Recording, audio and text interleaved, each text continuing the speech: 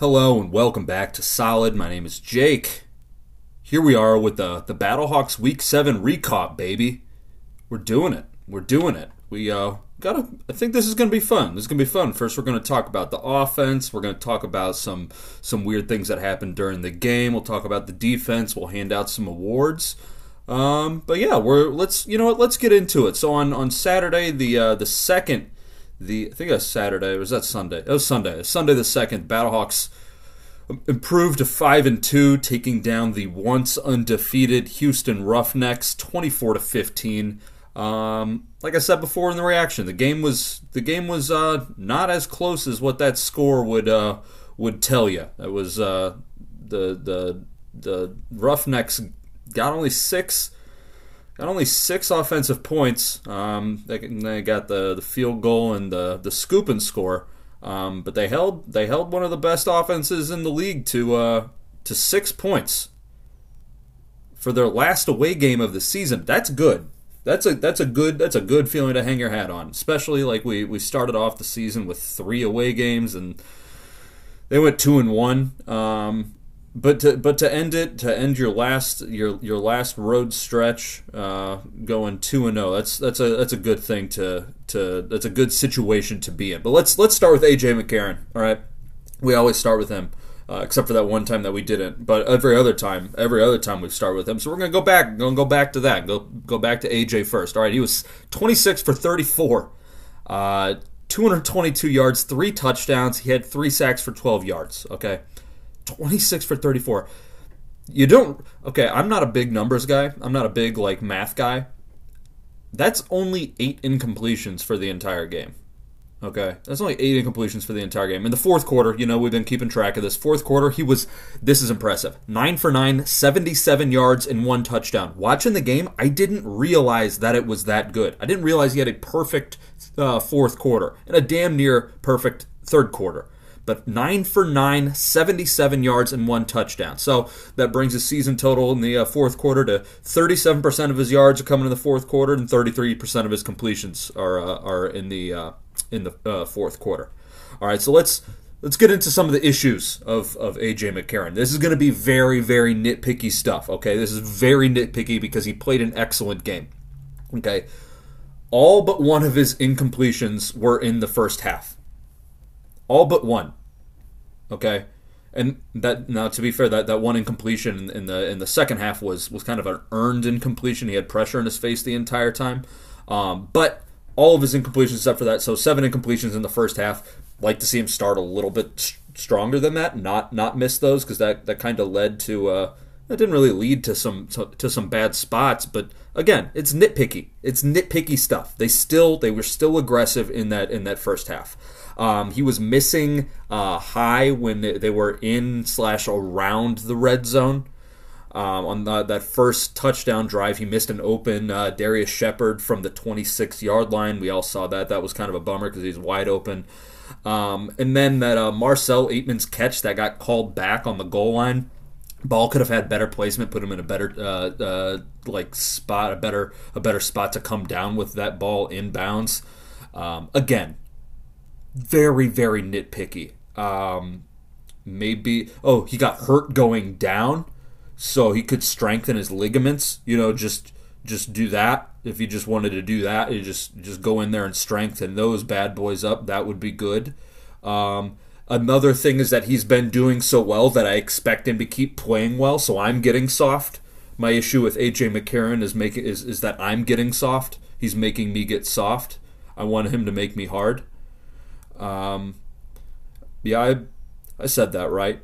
And then my last issue with him is that he doesn't have more passing yards than Ben DiNucci, and I fucking hate Ben DiNucci.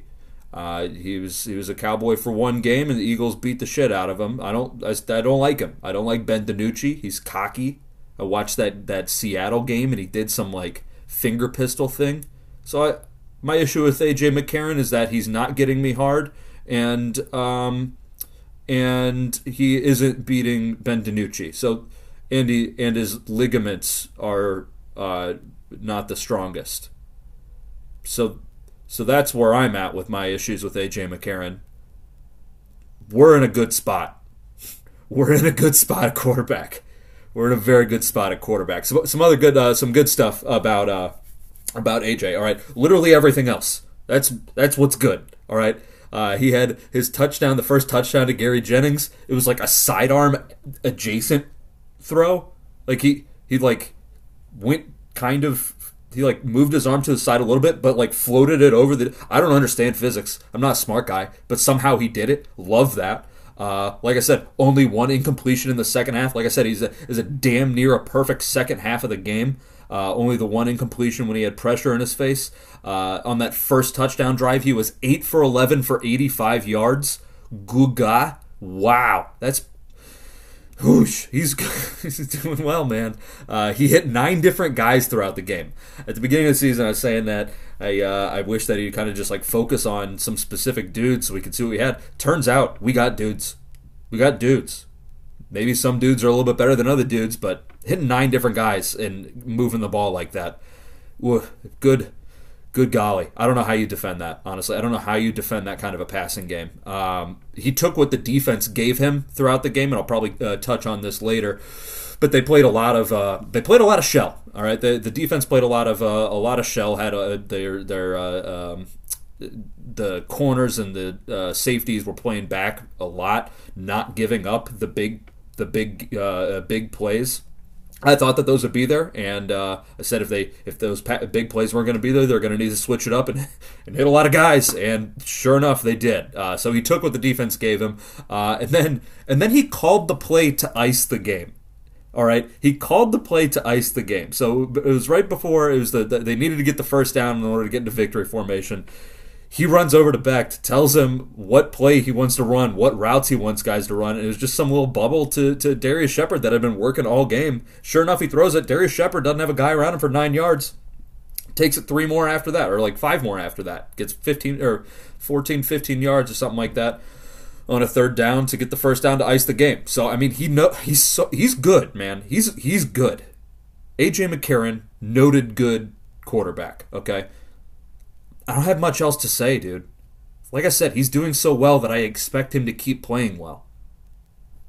It's making me, I don't know. I went into this XFL season scorned, full of hate, because of the way that the Super Bowl ended, and AJ's been giving me entertainment, man. I like it. I don't like being soft. I want to be hard.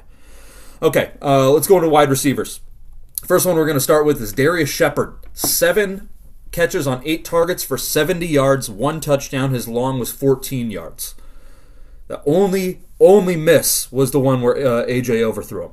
That's the only one. He's good, dude. He's good. He's a quick little guy. He's good. He's in that long of 14 with 70 total yards. All right.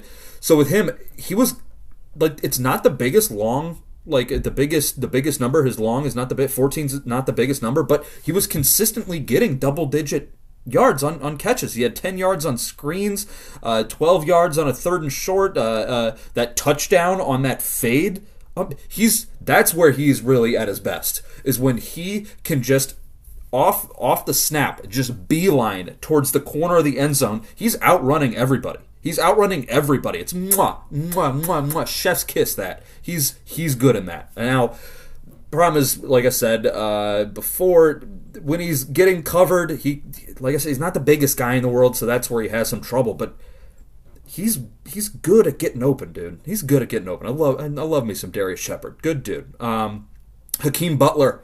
On to him, 4 for 6 for 27 yards. Not a loud game. 1 touchdown. That was loud. That touchdown was loud. His long was 16 yards. Oh, the dogs are barking. How does this happen every single time? Every single time. They haven't barked at all today. Whatever. What was I talking about? Hakeem Butler. He had the longest 16, and that was that touchdown. All right. That was. I don't get it. I don't understand it. Are you able to slow your body down in midair? Like, I know if you're like skydiving, you can like put your arms, at least that's how it works in like Warzone and on PUBG and stuff. Like, you spread your arms out, you slow down. Like, but that's when you're skydiving. He's just running and then he jumps up in the air and like maybe he didn't slow himself down, but the defensive back just keeps going way too far. Hakeem Butler does this acrobatic catch, just snatches it out of the air for a touchdown. That was awesome. They interviewed him on the sideline afterwards, and they're like, did it feel like you were having to battle for that ball? It looked like you had to battle for the ball, and he just said no. That's a G answer, dude. I love that. And then he was on the 2-point conversion right after that. That was another sneaky acrobatic catch on the 2-point conversion. I don't think he necessarily needed to jump because he's 6'5", and I don't think AJ is going to overthrow a guy who's 6'5", 6'6", whatever it is. But he jumps up, grabs it, and then finger rolls it through the uprights. I could have sworn that was a penalty. Maybe dunking it's a penalty. People need to just start laying up on, just start doing layups on the uprights. I like that. That was a good look. Another one of his catches is when he set Donnie Hagman up for the 59-yard field goal right before the end of the half. Could have gone down a little bit quicker, but he got the yardage he needed to in order to get Donnie to kick a 59-yard field goal. That being said, if I'm Donnie, I might be a little bit upset that he didn't just get 1 yard less, so that way Donnie could have kicked a 60-yard field goal, because I think it would have been good from there. But that was good that he came down with that, especially last week. I think he started off with 2 drops, and he didn't really have that this week. He also got a defensive pass interference, and Dean Blandino didn't call it because Dean Blandino sucks. He really, really does, and I'll get more into that a little bit later because it just. In the reaction, I yelled at Dean, and I am sorry that you guys heard me yell into a microphone when this is an audio medium. But I might do that again later because watching this game again, it got me hot, dude. It got me hot. I'm focusing on that later. Next person we're going to talk about, all capital letters, Jake Sutherland.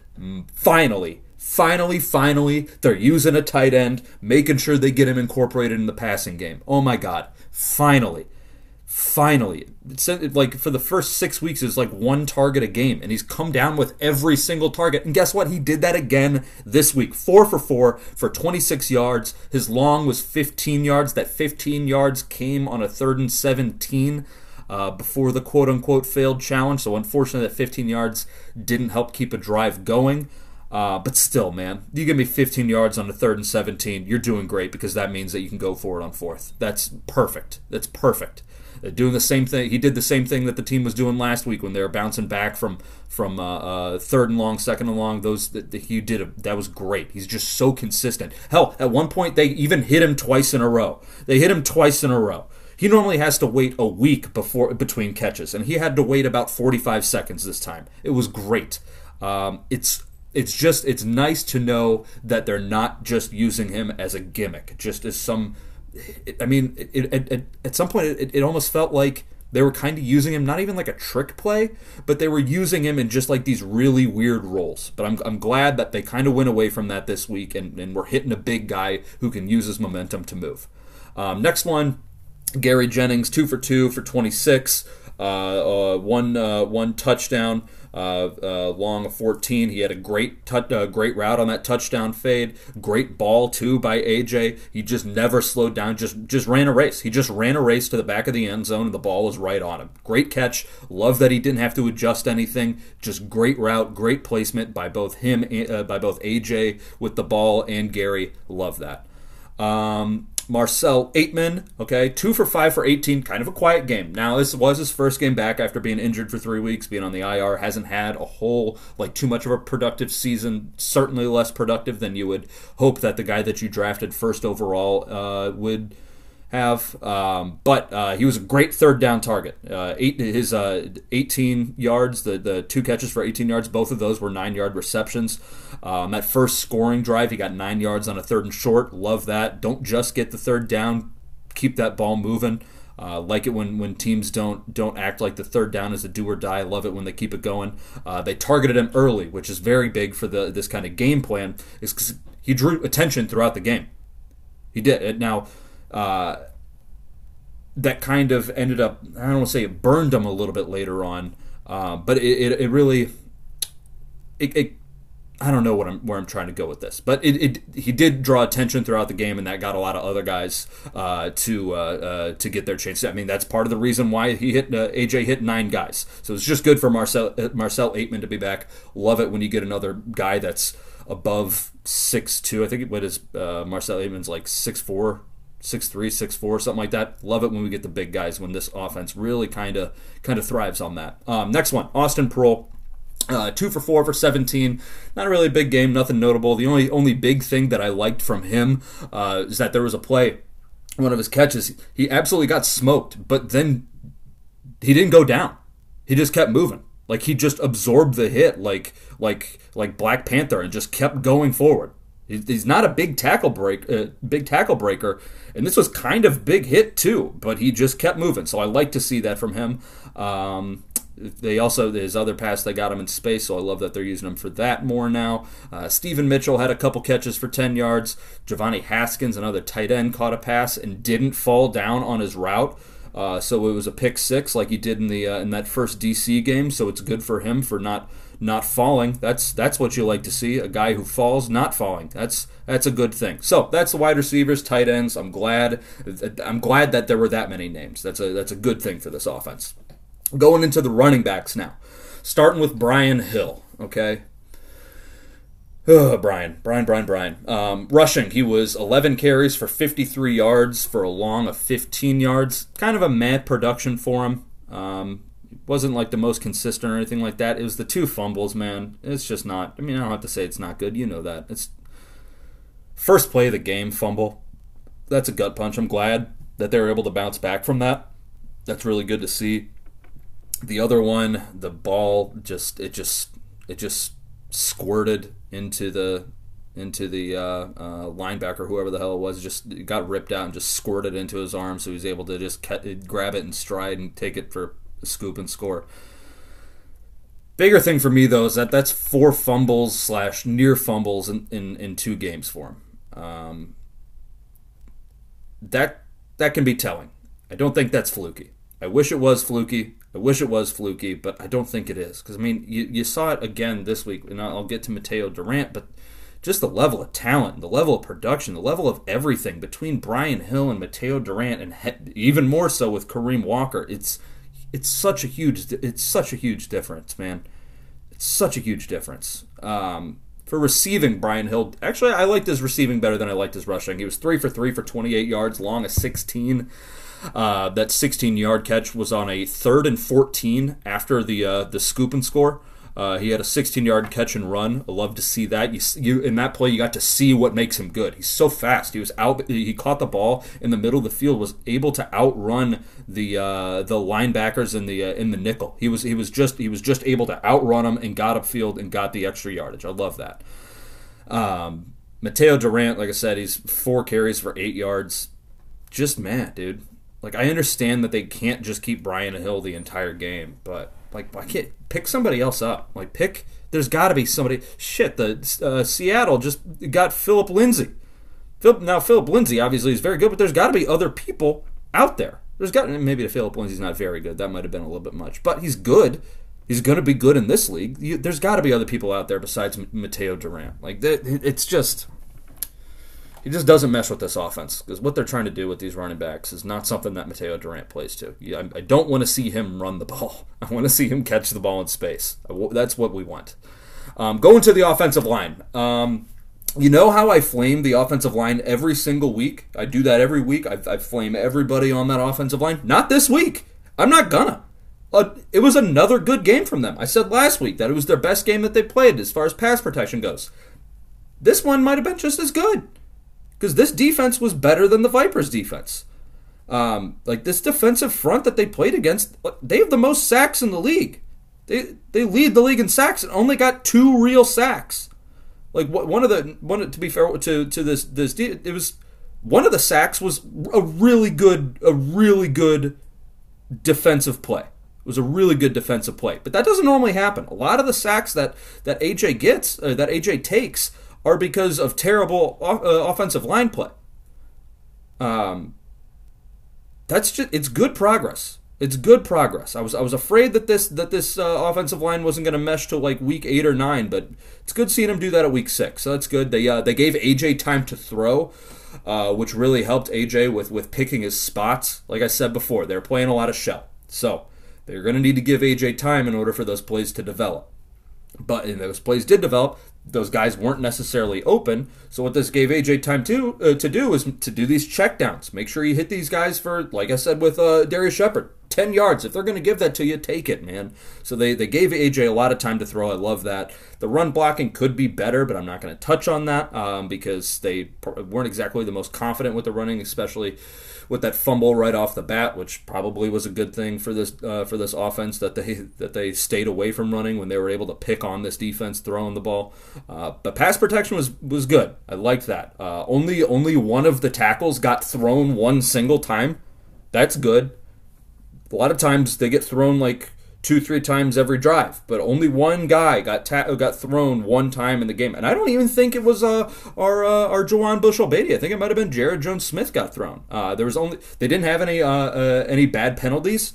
They didn't have any bad penalties to put him behind the sticks or anything like that. It was good. Now, one thing is that Steven Gonzalez, I believe he the left tackle, left guard, went out with an ankle. He did come back in, but that's going to be something to watch. Offense as a whole, it was just another good offensive game. There was kind of a lull in the third quarter. I would like to see whenever there's something like that happening, I would like to see more plays that are schemed for the bigger guys, like short plays for the bigger guys, like Hakeem Butler, Marcel Aitman, Jake Sutherland. And they did get those guys the ball. They did. But whenever there's a lull like that, I would like to see more plays that are schemed for those guys to get open and get the ball. Especially when the matchup favors their size over the defensive backs, because these Houston defensive backs, I mean, notably 6-7 inches shorter than them. It seemed like they were trying to get the ball to the smaller guys in that third quarter, and it just wasn't working. So I'd like to see them switch it up a bit, kind of do like a little rhythm change there. But it's a small thing. The defense didn't let Houston have a third quarter either. So I mean, if you can just stalemate in the third quarter, I'm fine with that. Like I said, the offense took what the defense gave them. They didn't really allow any of those deep bombs. But AJ had the protection to go through his progressions, hit that short and intermediate stuff. When they got moving, they stayed moving. That kind of goes along with hitting that short stuff. They were able to just keep those scoring drives going. They had 3 scoring drives. One was a 13-play, 97-yard, 8-ish minutes. That was after the turnover, after the interception. Their second scoring drive was 8 plays, 45 yards, and 5 minutes. That one was very helpful when that kicker did that. When Houston's kicker didn't make it to the 20-yard line. Buddy Donnie Higman kicked a 59-yard field goal. You can't get the ball to the 20-yard line, you stupid bitch. No, I'm sorry, I shouldn't call him that because that's going to be an award this week. Is the stupid bitch of the week. And spoiler, he didn't get it. But 8 plays, 45 yards, 5-ish minutes, and then the last one was 11 plays, 73 yards, 7-ish minutes. So when they got that ball moving, they just kept it moving. That was great to see. Great drives by them. And again, it was also nice for them to make sure that they're getting the tight ends involved. So that was good. Okay, before I get to the defense, I want to touch on some other things in this game. We knew I was going to talk about this, kind of hinted at it before. Dean fucking Blandino. Dean. Okay, the drive after, okay, I ranted on it in the reaction, saying that to not, when a coach challenges a play, you can't just not look at it in slow motion. You can't call it a bang play and not looking at it in slow motion. If Dean wanted to if Dean wanted to review that play himself and wanted to do it in that regular speed, that's totally fine, and I get that. But Anthony Becht challenged the play, so that means you got to pay more attention to it. It's not just a regular review. This is a challenge, okay? But the drive after the failed challenge was the Marcel Aitman catch that got turned into an incompletion. Okay, on that play, Dean slows the fucking play down. Dean slows that fucking play down to make sure that Marcel Aitman bobbled the ball when it hit the ground. That's goddamn dog shit. I like the idea that they're doing. I like the idea that the XFL is doing where they have the Sky Judge review things. I love that. But Dean is so inconsistent and he sucks, man. God, I hate that guy. Okay, on to happy things. Another thing I want to touch on before we get to the defense. Our boys, the Battlehawks boys, make these guys the mascot. Make these guys I want these two guys, like at home games, instead of getting the two people to hype up the crowd, give me Ted from Northern Wisconsin and Jerry from Hazelwood, who grew up in Granite City. Give me these two guys, okay? I'm gonna play the audio from Ted from Northern Wisconsin because I love him. But I don't want to undermine Jerry from Hazelwood, okay? I don't want to undermine him because he himself is a character, right? So Katie George was interviewing these guys after halftime, and she first looks at this guy, talking to this guy Jerry, who she ends up saying that he's from Hazelwood, and she asked him, she said, "When did you become a Battlehawks fan?" And then Jerry said, "Well, it's the younger generation." He's some fucking old man ramble. The guy's a goddamn lunatic. Some goddamn lunatic. He says, "It's the younger generation. I was really fed up with everybody leaving St. Louis, first with the Cardinals and then the Rams. So that's when I became a Battlehawks fan." But I don't know if that timeline adds up. Like, what is it? Is that the younger generation? Is it the Cardinals and whatever year that was? Is it the Rams in 2016? It is 2023 right now. Listen, I don't know if the timeline adds up, but who am I? I'm not going to blame anybody. I'm not going to flame anybody for their allegiances, okay? Jerry, you do you. You're a character and I love you. But Ted from Northern Wisconsin, here he is. Back at home. Ted, you drove all the way down to Houston. How long of a drive was that? It was a 22-hour journey down here to Houston, but well worth it to support my Battlehawk Warriors. I can appreciate Warriors from the other team. I hope we are victorious. Can you show the new ink that you have on your arm? I love the Battlehawks. I wear the crest of them right there, as you see. From the northern regions of Wisconsin, all the way to the lands of the Lou, we will hail victorious.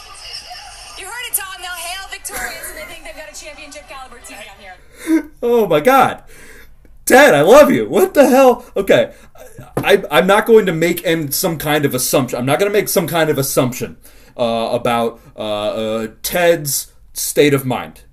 How is the dog barking at? I'm not going to make an assumption. I've been burned by making assumptions before. I'm not going to make an assumption. We're just going to assume that Ted has some kind of normal life. All right, that's where we're going with this. Ted is just a normal dude. But holy shit.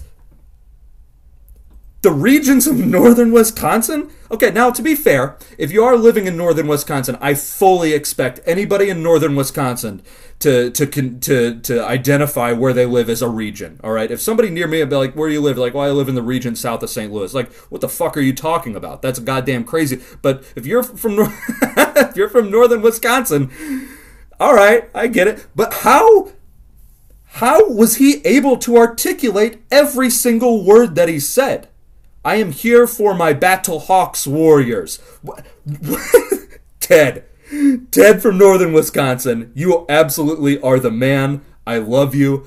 God, he and the makeup that he had on, it looks like he wore it to battle. It looks like he wore it like it was like smudged. It was like smudged and gross and like not completely there anymore. It looked like, I know Viggo Mortensen, like filming Lord of the Rings, like just wore the costume all the time. I'm fairly certain that Ted from Northern Wisconsin just walks around as a Viking. I'm certain he does. If he doesn't, I'll drink a cup of piss. If Ted from Northern Wisconsin, how are they still barking? There's nothing. There's nothing for them to bark at. Man, I love Ted. I love Ted a whole lot. He just had some doofy Skyrim-looking helmet on, had a foam sword that he had a tattoo on his forearm, and he uses his foam sword to point at it. I love that use of that sword. That's like having a foam finger and then pointing at something on your body where it hurts. That's using the foam sword to point at a tattoo. Tremendous use of the sword, okay? Last thing I want to touch out before we get to defense. Shout out to the guys who were in that crowd that brought baby prosthetic legs to the game in support of their friend who had an amputated leg. That was the guy that was hanging the amputated nub over the wall. Shout out to the guys who went on Amazon and searched prosthetic legs for babies, bought 3 of them, and then brought them to an XFL game. Perfect. I love that. Kind of sad that they sell baby prosthetic legs. We're not going to think about that. We're just going to think about guys being dudes. That is just dudes being dudes doing dude stuff. Love that. Okay. Defensive line. That's where we're going to start with the defense. They did not have the greatest first half, okay? They got ran on for a few big plays. Houston's offense, they had 136 rushing yards total, which is not a whole lot. Certainly less than we've seen before. But over half of those rushing yards were from big plays. 72 of those rushing yards came from big plays. We know those can hurt this Battlehawks team. We know those can hurt, so they're going to need to make sure that they can continue to limit those. But honestly, what is that? Was that like, let me go to this Roughnecks rushing total. Yeah, that was four big rushes for 72 yards. I can take that. Because as long as it's not like the 6 or 7 that we've seen happen, like when we're playing DC, that when those add up, that's where the Battlehawks start getting punished. So as long as they can keep those down, I'm fine. I'm fine with 72 yards in big plays if the total is only going to be 136. The other thing, that kind of benefited them, even though they weren't the defensive line, that kind of benefited the defensive line. That's a hard sentence. When they weren't having a great first half, is that Cole McDonald was sensing pressure that wasn't there, and then he started doing the things that if you have a run first quarterback that you really don't want them to do, but if you're playing against a run first quarterback, this is absolutely what you want him to do. Because then he started sensing that pressure, and then he started dropping his eyes and dropping back and rolling out like really deep. Like 10 or 15 yards sometimes. Like even, I think it's like the last play of the game, he like dropped back like 15 yards. So that the defense not having a great first half, they did kind of find themselves in a good situation. But everything kind of changed in the third quarter when they got their first sack. And it was kind of a weird one looking at it. So none of the D linemen lined up on the ground. Like, they all just lined up in a 2-point stance, just a sprinter stance. Nobody put their hand in the dirt. They got in the sprinter stance and then just ran straight forward for a group bull rush. And I guess at some point, A.J. Smith, the Roughnecks OC, told Cole McDonald to stay in the pocket for longer, and he absolutely paid for it because this D line just bull rushed everybody. And, I mean, got home really quickly. Because that was when, and I'm going to nail this. I'm going to nail this name. Freedom Akinmoladun nailed it. That's when Freedom Akin... How did I mispronounce Freedom and not his last name? Freedom Akinmoladun got his first sack on that play. And that's kind of when the game changed for that defensive line. Then they started coming alive and actually started physically imposing their will. Rather than, like, they were getting real pressure on Cole McDonald. Rather than just making him just kind of feel like it, even though like getting phantom pressure when it wasn't there. Nobody really had like a huge day statistically. Big one, and it won't come down. Like it's not in the. It doesn't count as a statistic because it's on an extra point. But LaKale London got a great sack. Just bull rushed the left guard. Just put him on skates. And got a sack on no, it's a strip sack. Got a strip sack on Cole McDonald, and that stopped the game from being a tie game. So defensive line kind of tale of two halves there. First half didn't do a whole lot, but were existing and certainly living rent free inside Cole McDonald's head. And then in the second half, they started paying rent and just bullying him. Linebackers and defensive backs is what we'll talk about next. They had the better game. Cole McDonald, his numbers for the game, he was 15 for 32, only 106 passing yards. He had a touchdown interception. Like I said, got sacked twice for 14 yards. That Cole McDonald interception, that's what we kind of expected from Cole. Unfortunately, he was the defensive line forced him to roll out to his right, and then he throws from outside the right hash across the field to outside the left hash, and Brendan Sebastian has like 2.5 hours to get to the ball, and just picks it right off. It was a clean looking. That was a clean looking interception because he had a lot of time to think about it. Talking about Brendan Sebastian though. Kind of weird. In the sideline interview that they did with him after the interception, Katie George brought up his tattoo sleeve, and he's talking about it, and he mentioned that on his sleeve he has a family slogan on it, and the family slogan is "Dominate the Day." That's an aggressive family slogan. Like, I don't know many family slogans. If they're all that aggressive, yo, we need to chill. Brendan Sebastian, he's in a good spot because he's playing football. I don't think his entire family's playing football. And if you're just like, I don't know, what's just a job? What's just a job that people have? You're a librarian, and your family slogan is "Dominate the Day." You're piss off your ancestors, man. Like, Brendan Sebastian did a good job with this family. Like, I'm sure he's got like a cousin out there who's just like, well, fuck me.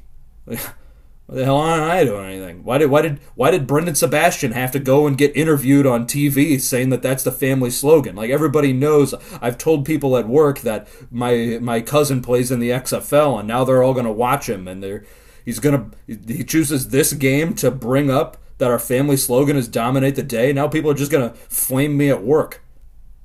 So, you know, if you're gonna be thinking about anybody this week, make sure that you put some thoughts out there for Brendan Sebastian's extended family who don't have a physical job. Okay, so that's Brendan Sebastian. Next one, Mike Hampton. He didn't have this. He came back. I guess they said it was an illness last week. Is that he didn't play? Only thing about him is that he had a DPI on Houston's only scoring drive. If he didn't get that, that DPI, it moved the ball it got him a 1st and goal from the 1 yard line. It was just a matter of time until they scored. I think they would have been able to stop them if they. I think Battlehawks would have been able to stop Houston if he didn't get that. So that was kind of a bummer. That would have been cool if they just would have blanked that offense. But, you know, what are you going to do? Nate Metters on the flip side of that, 11 tackles, man. 11 tackles. Let's put this into perspective. Okay, so he had 11 tackles, 8 solo tackles. There was only 59 offensive plays by Houston. That's about 20. That means Nate Metters got about 20% of the tackles in the game. If you look at 11 tackles, you're like, that's a pretty high number. But when you give it 20, a fifth of the game, a fifth of the plays were stopped by Nate Metters. That guy is flying around the field. Flying around so much, one point he came inside, you know what? That's not the worst thing I've said. He came inside and then tackled the running back at the line. He's flying around. He is flying. He's making a statement, that Nate Metters. Linebacker I want to talk about, though, Travis Feeney. I love this guy. He had 2 tackles for a loss, 1 sack. On the season, okay? On the season, he has 18 tackles. 13 of those are solo, okay? But 18 tackles. 3.5 sacks, 5 tackle for a loss. Of those 18 tackles, 8.5 of them are going backwards. That's about 50% of his tackles sending the offense in the wrong direction. That is good. Anytime you hear a Travis Feeney, you're like, oh, that play is going backwards. When you see him flying around a corner, you know that play is going to be going in the wrong direction. Love me some Travis Feeney. Talk about the defense as a whole. So this was kind of a different game than the games against DC. So DC is a heavy run game. They have a heavy run game, and the Battlehawks they planned on stopping the run in that game, and then they got beat deep. They got beat by DC's throwing game. All right. So when they're planning to stop the run, and then they get beat throwing. This game they planned on being thrown on, but then I don't say they got beat, but the running game was more effective. So it seems like they haven't necessarily been able to really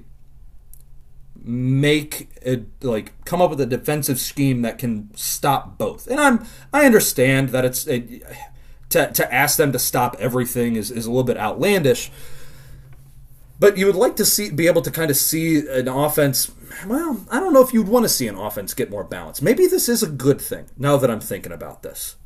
I mean, obviously getting beat throwing the ball is worse than getting beat in a run game, I guess at some points, unless Abram Smith is running 2 70-yard and 62-yard touchdowns. I don't know. It's just something to make sure that you're keeping an eye on. They did great against passing in this game. There was one guy on Houston who got 50 yards receiving yards, and that was on 7 receptions. So he got a lot of volume to get those 50 yards. I don't know, man. Hopefully they can take this performance and then use it going down the stretch. Okay, because next week they have the Vipers. Yeah, Vipers are kind of in a shit spot right now. But then after that, you're looking at fucking Ben DiNucci in Seattle, and then you're looking at Orlando, who just won their first game. I just want to make sure that they can use this good. It was good to see them kind of shut down a passing game. Maybe that's what my point is here. It's good to see them shut down a passing game, and I hope that they can use that going forward. Okay, the DBs and linebackers they did great against screens too this game. It seemed like they were always getting first contact on screen plays, like behind or right at the line of scrimmage. They did a good job stopping big quarterback runs, and that's what Cole McDonald was a huge threat for. His longest run was 10 yards, and it only happened one time.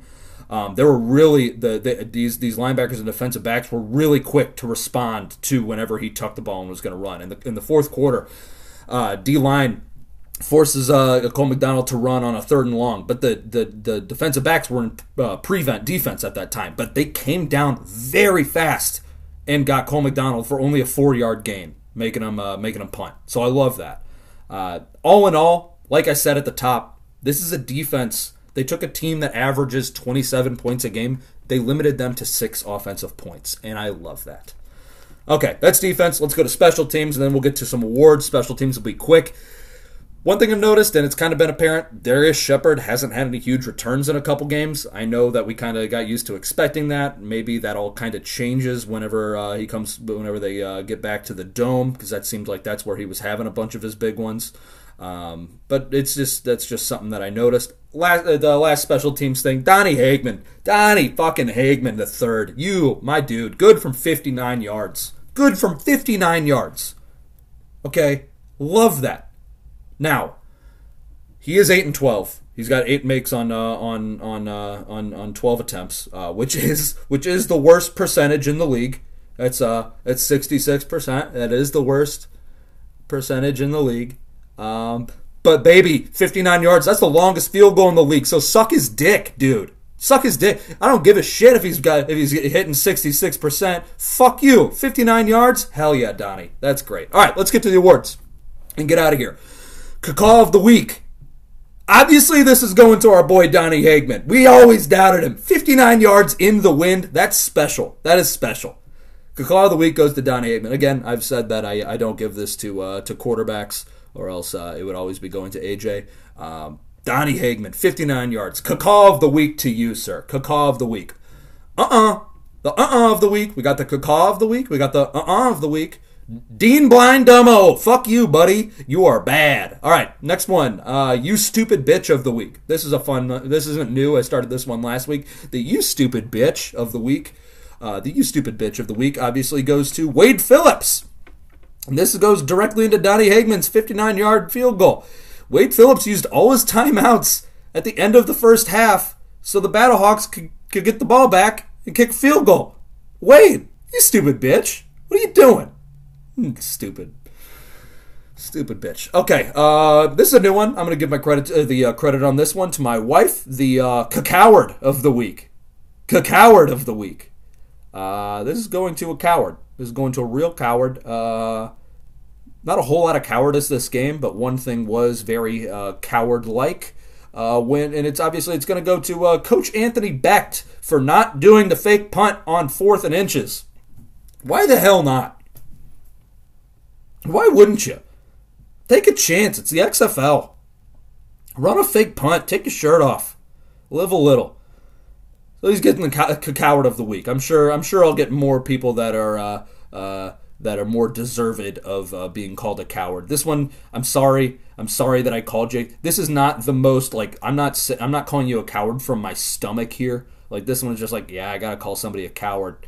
And reKAWp is too good of a name to a word to not use. So Anthony Becht, you're getting a reKAWp of the week for not doing the fake punt. I'm sorry I trusted you of the week. Next award is the I'm sorry I trusted you of the week. Everybody knows that I'm a big fan of this guy from his days in Hawaii. He won me a lot of money when he would play those late night games. He's great. He was a great bailout late night game. The I'm sorry I trusted you of the week is going to Cole McDonald. My bad. I really talked him up in the preview. My bad. I promise he's better than what he did this week. I promise he is. This is a bad day. He had a bad day. We can all have bad days. Unfortunately, his was probably the first time that you've ever seen him. Last award. Last award is going to the it's the maybe stop showing that, please. Maybe stop showing that to us. The maybe stop showing that please award goes to the camera guy who kept zooming in on the amputated guy's leg nub. I understand that if you're amputated, you gotta let loose. You gotta let loose. And I'm not. I think it's common. I don't want this to come off as me being mean. But seeing an amputated leg nub makes everybody very uneasy. Maybe not everybody. It makes a majority of people uneasy. And that camera guy, he found that guy with the leg nub, man, and shouts to him. He was, like I said, just guys being dudes. He just propped his nub up, pointing it at the field on like the edge of at the edge of the wall. Love that for him. Quit showing that, please. Maybe stop showing that, please. So that is it. That is the awards.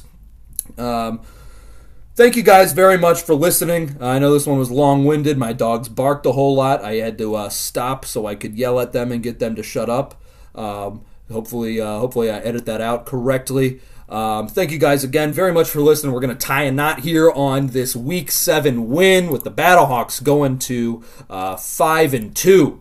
This week, taking on the Las Vegas Vipers at the Dome. It's going to be a fun one. Absolutely whomped them 2 weeks ago. They've changed a lot of things up in 2 weeks. Who knows if it's for the better. Luis Perez is not there anymore. They traded him for a linebacker and then signed somebody else, I think. I can't remember. We'll figure it all out. I'll touch on it with the preview.